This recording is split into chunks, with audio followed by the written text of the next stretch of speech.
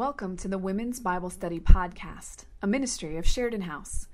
We continue today in the series Reflection, a study of Philippians.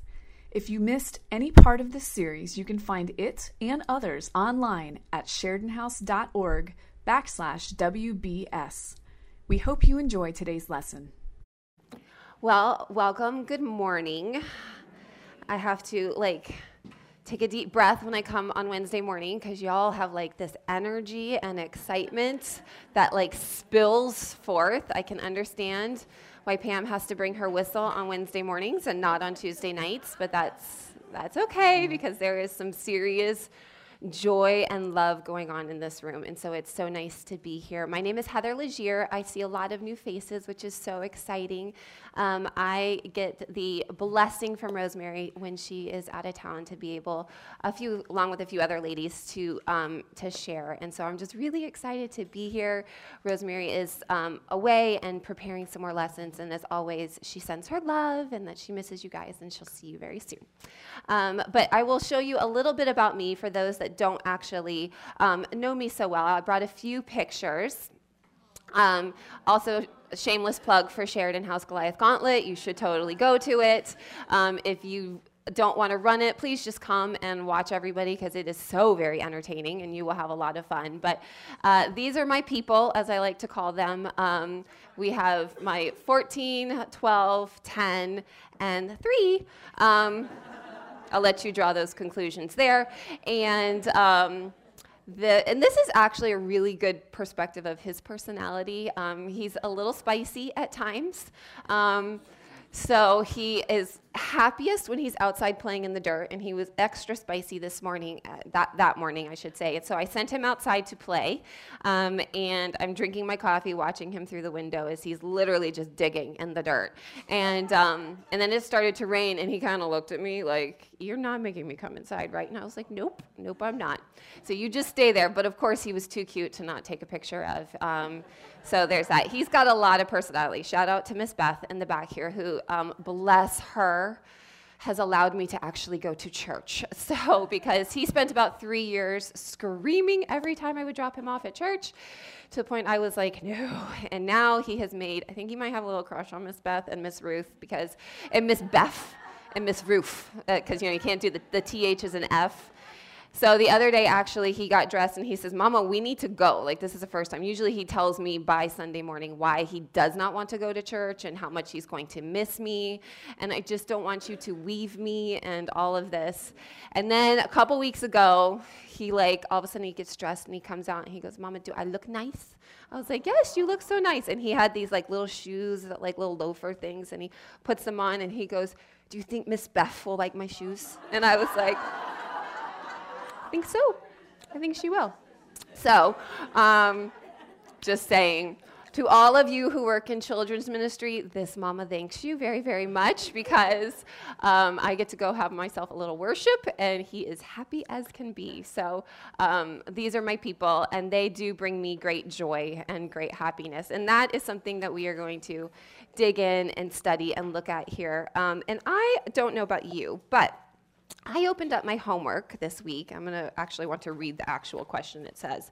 And I opened it up, and I was like, all right, let's go. Let's study our homework. And I was ready, and it was, we read Philippians 1:12-18, and it says, what are the things that bring you joy, pleasure, contentment, fulfillment, and satisfaction? I was like, oh, okay, well, my family and all these things. I'm just, jotting things down, and there's a lot of things that I think bring us joy. And then I, of course, flipped open to the actual scripture because that's what we're supposed to do. And it says, I want you to know the things that have happened to me. I've turned out, paraphrase, guards and chains and fear and strife and envy. And I thought, maybe Rosemary meant to direct us to a different section of scripture because I don't see happiness or joy or satisfaction anywhere in these words. And so I sat there and I looked at it, and I thought, okay, Lord, there's more to this, I'm sure. So what is it that you want us to see? What is it that you are wanting us to dig into? Because I think when we first think, what brings us joy and happiness, it's pictures like these. It's a promotion. It's our family. It's a prayer request getting answered. It's health or a prodigal coming home. There's a lot of things that I think when we say that, we'll stir in our heart what brings us joy. But when we look at this, the words joy and happiness are literally not even words in this section of Scripture. So what is it? Because when we study Philippians, when we look at it deeper, Philippians is known as the joy epistle. It is my favorite commentary. I brought it. It says, the title of the commentary is Be Joyful. But when you read this, Paul wrote this entire book of the Bible from prison. But yet it is known as our blueprint on how to find joy and how to be happy. And you think, well, okay, so it's got to be more than the surface, right? It's something deep. It's something in here. It's something in our relationship with God and what He does in us. So when we think about true happiness, we have to look on and say, okay, so we know that there's a little bit more to it. So let's see, what is it in here that Paul is saying to us? And it's this unspoken part. The Philippian church was very worried about him. And so he writes this letter, and we've studied in the last few weeks. He spends the first 11 verses, talking about them. Thank you. I praise God for you. I'm so thankful for you. He's encouraging them because this is his heart to encourage them. But he knows they're concerned. So he starts off addressing some things that are happening in his life. And so we see in verse 12, originally he says, but I want you to know, brethren, that the things which happened to me have actually turned out for the furtherance of the gospel. So it has become evident to the whole palace guard and to all the rest that my chains are in Christ. And most of the brethren in the Lord, having become confident by my chains, are much more bold to speak the word without fear. If you notice that word advance in there, some of your versions might say furtherance. And I think this is so interesting because when you look at the original way that this word is, it actually means a pioneer advance. Okay, I'm not talking like pioneers covered wagons going across the country. And this time, it's a Greek military term for the engineers that would go before an army. So, Greek times and the Roman times, we're looking at, they're crossing terrain. There's no paved roads. There's no turnpike to get us where we need to go in the express lane fast. They're trudging along across rugged land, across rivers, across mountains. And so to get their army where they need to go first, they send the smart guys, they send the engineers to figure out how to get them there safely. If there's a waterway that needs to cross, how do we get them across? It's the ones that are paving the way. So what he's saying here is that what's happened to him has really served, when he says to advance the gospel, saying to pave the way for the gospel, to make a clear, open path. So he's looking on at all the things that have happened to him, and he's saying, what's happening to me is making a way for everything else. And I think it's interesting because it's not talking about like the soldiers in the army. He's talking about those that have gone out and that are just making it possible for the advancement to come. And the gripping truth here is that Paul is really and truly rejoicing in his circumstances. He is rejoicing in everything that is happening to him. He's not looking at just this. And so what are his circumstances? Well, first, letter A on your outline, he's suffering. There are sufferings that are happening. We read it. He's talking about, number one, he is in chains. There's no way around this. He is chained to guards. If you wanted to go back and read in Acts 21, chapters 21 through 28 will give the account of actually Paul's arrest and what has been going on in his life. And we know he was falsely arrested, but because he's a Roman, he had the opportunity to appeal to Caesar. And so he's taken to Caesar on a ship, shipwrecked 3 months, and then found and still on his way back to Caesar and to Rome. Paul's okay with that because that's what the plan was. He knew that this was the plan. You read it in other sections of Scripture. He says, I wanted to take the word, the gospel, to Rome. So he was not upset about what was going on, but he's honest about it. This is what's happening. There are chains.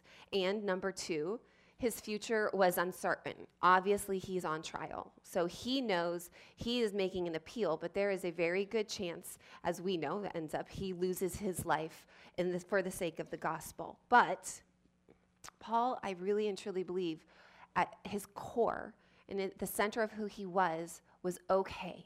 He knew there was this quiet, bold, strong confidence within him that he knew because, write this down, it's not in your outline, but because of his kingdom mindset. His mind, his eyes were always, always fixed on the kingdom of God. What was going to serve to advance the gospel further? And there's a quote in your eyes or in your outline from that says, still imprisoned, still chained, still unheard, still uncertain. He looks back and answers, what happened to me has served to advance the gospel. This is his fundamental goal, his fundamental purpose. Letter B, his perspective is that the advance of the gospel, his mindset is on the kingdom. Number 1, he is in chains because of Christ. He's in chains because of Christ. And he means this in 2 ways. Number 1, he literally is in chains because of Christ. He was arrested because he was preaching the word.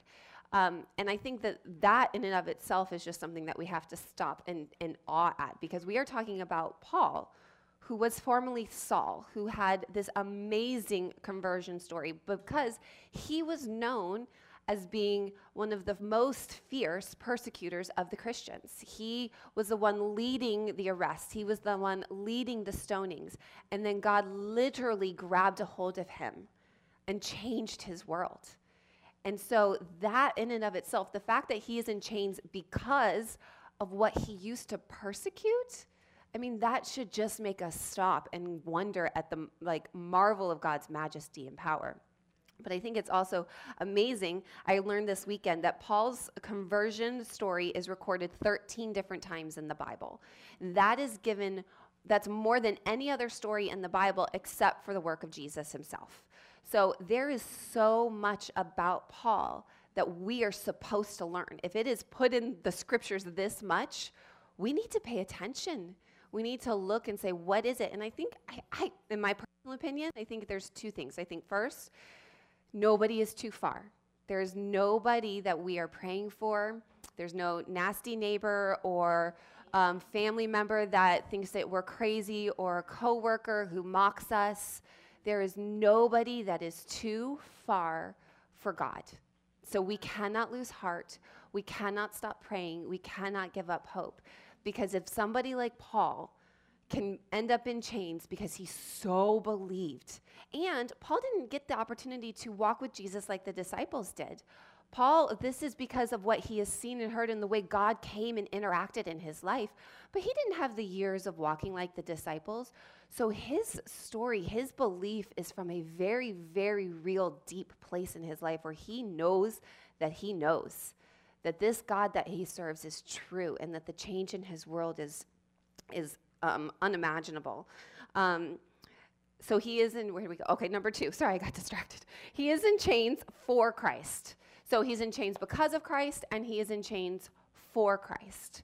So he is in chains because of the word that he is preaching.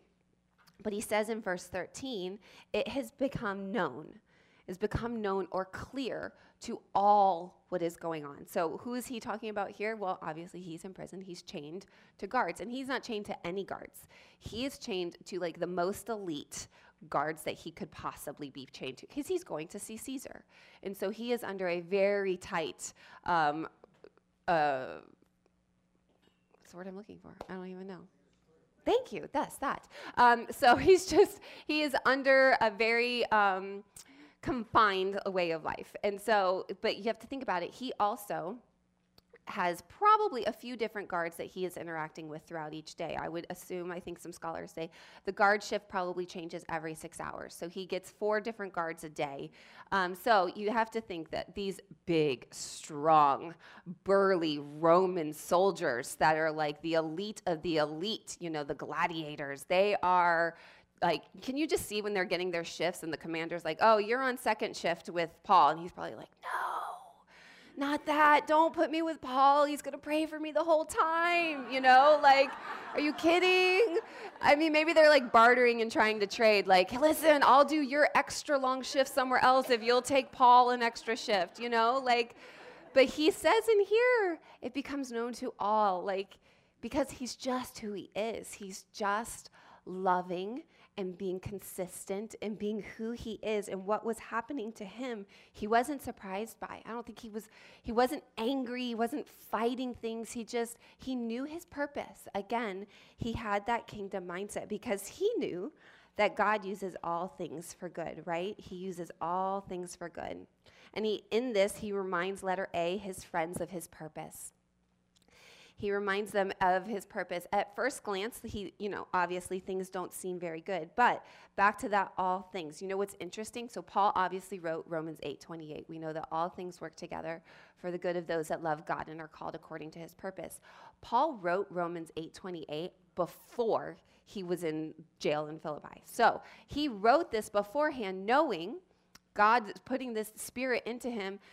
He was going to need to understand this in a deep place. And don't we all, I think there's lots of times that we can have that where we can say, God was starting to work something in me, and then I ended up seeing what it was for. Like, oh, God, I heard this worship song, or I kept hearing these teachings, or my devotions were this way, and then all of a sudden a situation happens, and you're like, oh, God was prepping my heart. I think this is what's happening here. God prepped Paul's heart through Romans 8:28 so that he knew when he got to being chained to guards 24 hours a day, all things were going to work together for the good of those that love God and are called according to his purpose. I had this great opportunity. We're going to watch a quick little video a few weeks ago of getting to hear the sweet girl, well, she's my age, speak. And actually, we went to college together. We had some mutual friends. She was a year younger than me, and I didn't really know what much that happened to her after we graduated.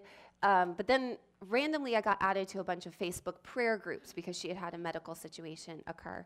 And I would just get these updates. And then years later go by, I get to hear her speak at a conference. And I was absolutely blown away by some of the things she said. So I just want you to hear from her.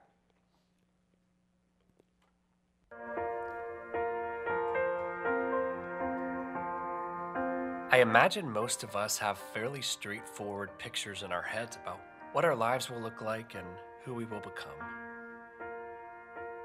When something happens that is not inside the four corners of that picture, we view it as a detour and hope to get back on track as quickly as possible. So what happens when you take a detour and can't ever get back to the original picture? My detour was a massive brainstem stroke that almost took my life. I had a 6-month-old baby, and my husband was weeks away from finishing law school. Obviously, I lived. However, I've had 11 surgeries, and I can't do so many things I used to. And there is a profound sense of loss that lingers. But I've learned above all other lessons to discover a hope that heals the most broken places, our souls. Perhaps some detours aren't detours at all. Perhaps they are actually the path, the picture, and perhaps they can be perfect.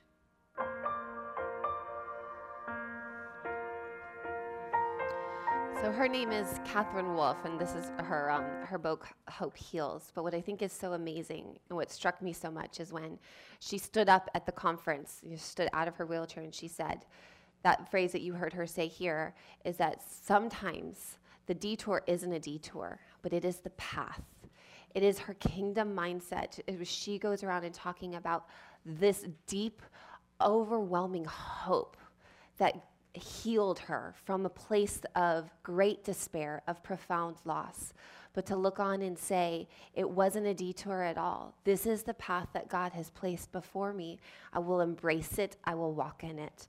I think this is what Paul is trying to convey to his friends here, that the purpose of this is for the furtherance of the kingdom. It is to advance the gospel.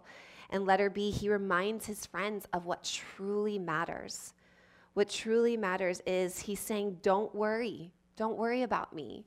God is going to use all of this for the gospel.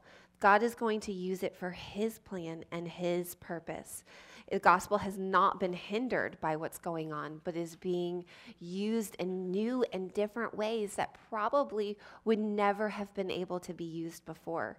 Warren Wiersbe has a quote, says, "The same God who uses Moses' rod, Gideon's pitcher, and David's sling used Paul's chains. Little did the Romans realize that the chains they affixed to his wrists would release Paul rather than bind him." And I love that. They intended to hinder him, but what man and Satan will intend for harm, God will always use for good. God will always, when we give it to him, as Paul did, said, use me for more. You can do that. And then amazing things happen. Number 3, he's in chains for others to become more bold. He's in chains for others to become more bold. And I think that this is interesting. There's a couple ways we can look at this. Perhaps they were challenged by his example. They're saying, well, he's in prison, and so that's helped the gospel, so I should be more bold. I can do it. If Paul can do it, I can do it. But we could also look at it the other way and say, people could have been afraid.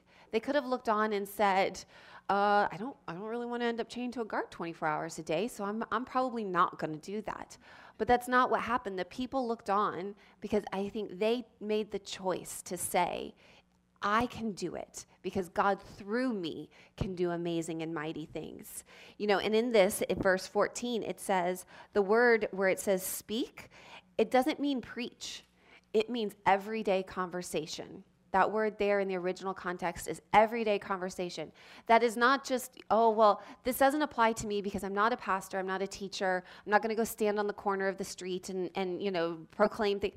No, this is just everyday conversation. This is back to the neighbors, to the coworkers, to the lost family members. This is just being bold in our everyday and the things that we do because God just spills forth and spills out of us. Paul's joyful attitude, it emboldened the other believers. God can use amazing things even when we don't see the purpose and we don't see the plan for why.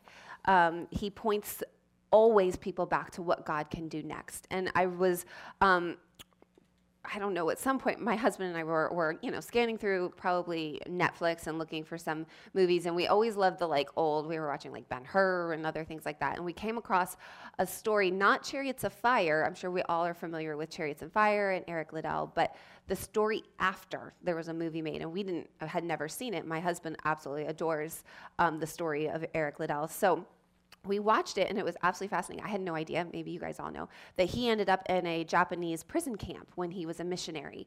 And I just think, oh, he's this amazing story because he won this gold medal when he stood up for his faith and all these things, and yeah, rah, rah. But no, he lived his entire life this way. So I found an article, I want to read you a couple little snippets. It's actually written by Randy Alcorn, who I'm sure we've heard of. So he talks about a interesting story. I'll just read it to you.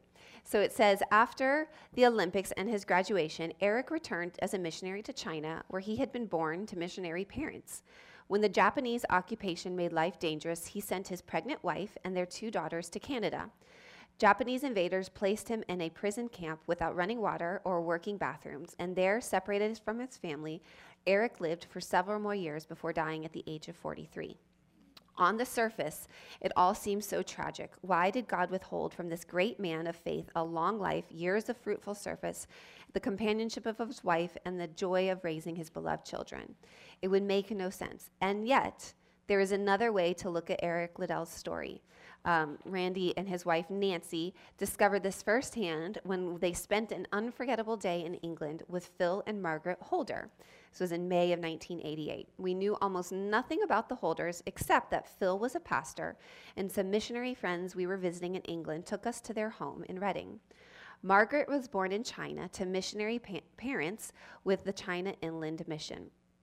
In 1939, when Japan took control of eastern China, 13-year-old Margaret was imprisoned by the Japanese in an internment camp where many foreigners were sent to. There she remained separated from her parents for 6 years, but she told fond stories of a man she called Uncle Eric. Margaret shared with us this story that illustrated the man's Christ-like character. In camp, the children played basketball and hockey, and Eric Liddell was their referee. Not surprisingly, he refused to referee on Sundays. But in his absence, the children would fight. Liddell struggled over this. He believed the children shouldn't stop playing because they needed the diversion. Finally, he decided to referee on a Sunday. This made a deep impression on Margaret. She saw that the athlete, world famous for sacrificing success for principle, was not a legalist. When it came to his own glory, Liddell would surrender it all rather than run on a Sunday.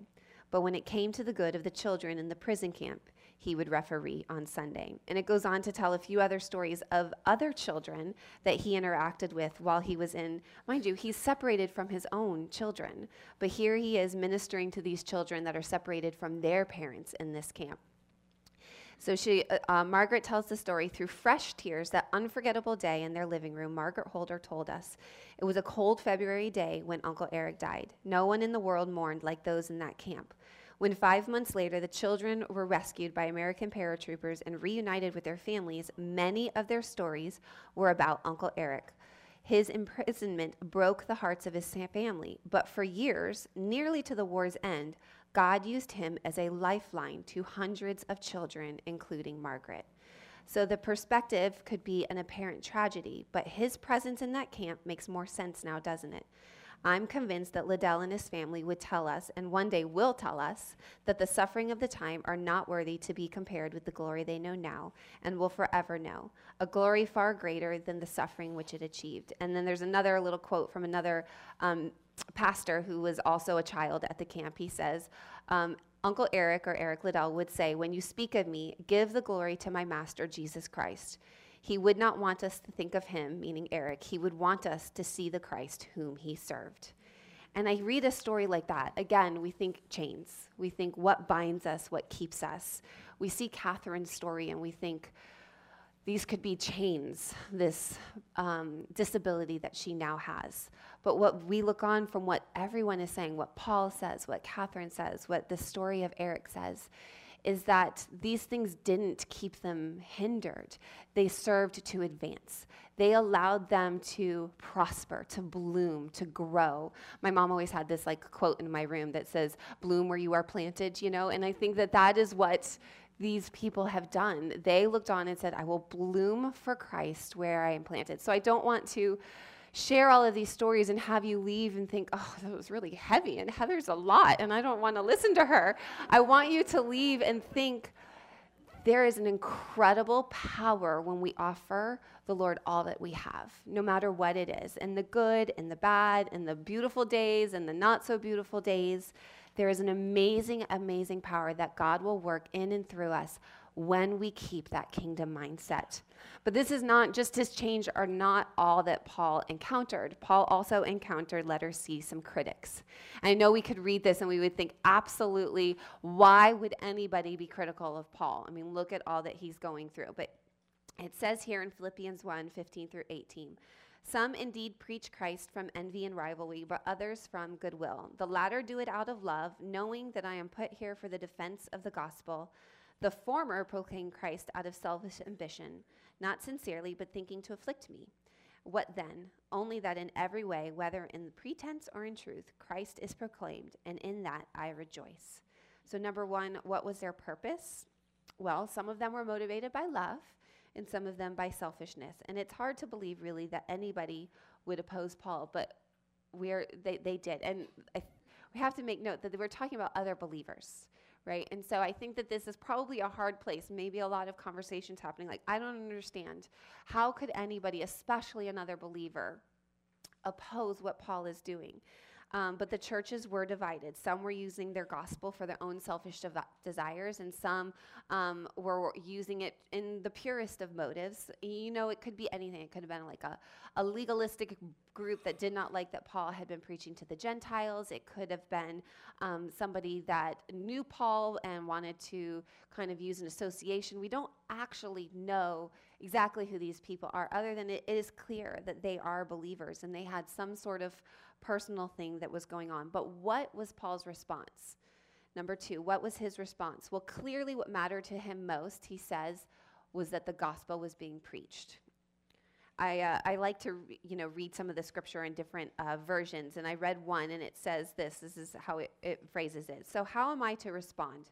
I've decided that I really don't care about their motives, whether mixed, bad, or indifferent. Every time one of them opens his mouth, Christ is proclaimed, so I just cheer them on. I love this. He just decided. Paul's like, I decided, I don't really care, because at the heart of it, what is going out is a message is being said that despite everything, and despite the circumstances or the personality differences, the motives are God's business, not ours, right? We can look on and say, well, we don't like that, and let's be honest, nothing's new, right? This is written thousands of years ago, and we struggle with this still today. There's still differences in churches and personalities and pastor styles, and we can look on and say, well, how could you listen to that one pastor? All he does is tell you to send money, or how could you listen to this one, or how you go to that church because I don't like the way that they do, their offering, or they don't do an offering, or they have fuzzy lights and I don't like the fuzzy lights, there's 1,000 different things that we can get all twisted up about. But the bottom line is, we're talking about believers, and if the word of God is being preached, there's a lot of different flavors of ice cream, ladies. I like chocolate. Some of you might like vanilla, or somebody might like pistachio. I don't really understand why. But the point is, there's a lot of different flavors. It's all ice cream, okay? So there's a lot of different ways that we can look at doing church. But if, and this is where we have to be discerning, if the core of it is that the word of God, that Christ died, rose again on the third day so that we would be saved from our sins, if that is what they are saying, let's look at what Paul said. I don't care. Every time they open their mouth, Christ is being proclaimed, so let them enjoy that. Let them be. God will judge the motives. God will look at all of that, and he will discern it. Hebrews 4:12 says, "For the word of God is living and active, sharper than any two-edged sword, piercing to the division of soul and spirit, of joints and marrow, and discerning the thoughts and intentions of the heart." To discern, to pierce through the joints and marrow, is the innermost pieces.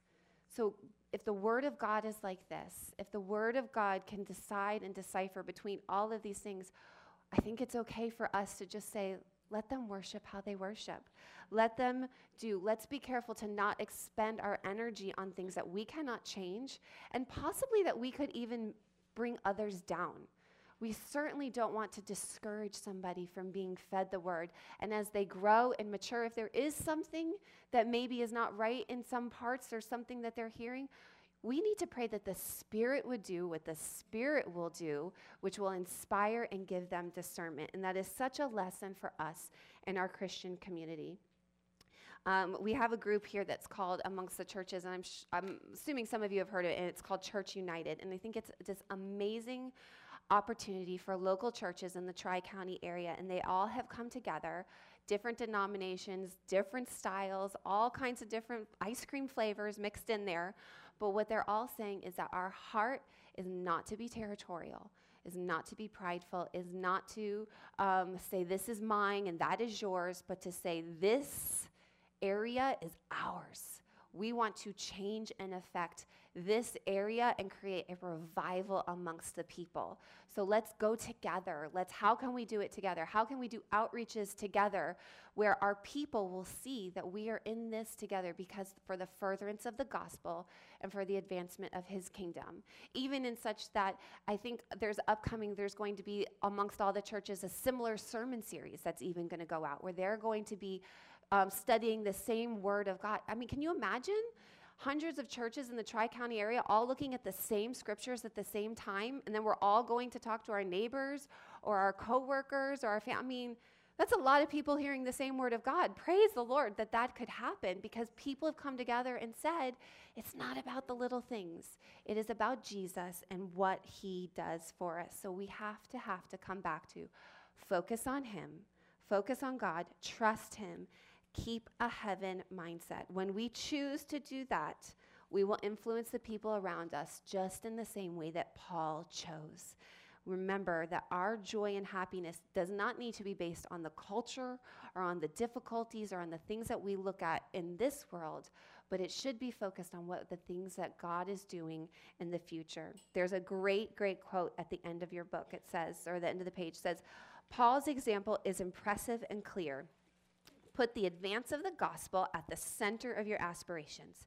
Our own comfort, our bruised feelings, our reputations, our misunderstood motives, all of these are insignificant in comparison with the advance and the splendor of the gospel. As Christians, we are called to put the advance of the gospel at the very center of our aspirations. So that is my prayer for us as we go out from here, that our center of who we are, our mindset, our focus is solely on the advance of the gospel. And can you imagine the heaven stories that we will get to share in when we all look at things a little bit more like Paul, where we don't see the chains as binding, but we see them as freeing. We see them as giving us a new opportunity. Amen?